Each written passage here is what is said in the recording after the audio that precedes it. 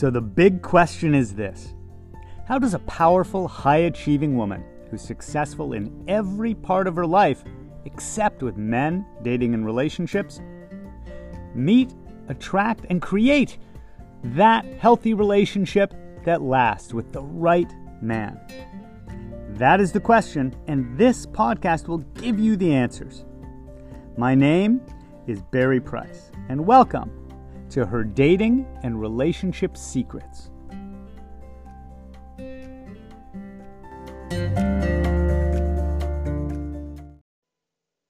Secret 199 here in the car on a Friday. You know, Fridays are a really interesting part of my business. Fridays tend to be when people really want dates. They're thinking about dates, not feeling good if you don't have a date, looking forward to a date if you have a date. That Friday vibe. So today's secret is actually going to get you involved. This is a participatory episode.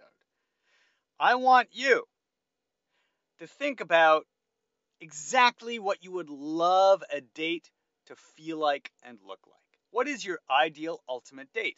By the way, that's different than perfect. But just getting to know yourself is thinking about the kind of date you want. So here's what I mean by that. Not just closing your eyes and imagining it, daydreaming it, but write it down too. How do you want to feel during the date? What do you want to feel like around him? What do you want the tone of the date to be? Funny, adventurous? Do you want to feel at ease and relaxed, or do you want to feel thrilled and excited? Do you want to feel all of the above at different points in the date? Do you want the date to go on and on and on and feel like it never ends, or do you want it to be somewhat short so it doesn't feel like either person's trying to pack it all in at once and you're busy and you don't have the time to do a 9-hour date? Would you rather do a daytime date on a weekend, an evening date? What is your ideal date for who you are, for what you like, for where you're at right now in your emotional journey? And when you think about that, what does it mean to you that you want this kind of date? Like, what emotional needs are you meeting by having this date? Is it a need for adventure, for excitement in your life because you have a busy 9 to 5 that's more mechanical, more predictable?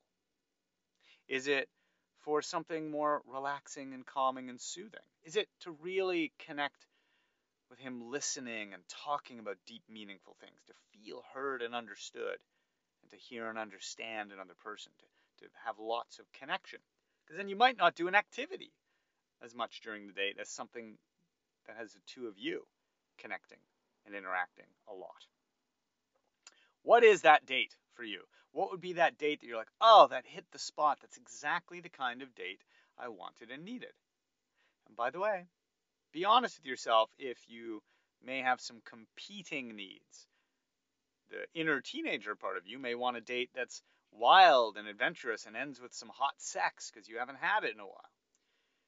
The little girl part of you might just want someone that really puts you at ease and makes you feel special and pampers you and pays attention to you. Other parts of you may want a different kind of date, intellectual stimulation, spiritual meaning and depth.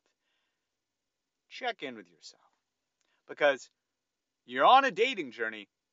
You got to know what kind of dating you want.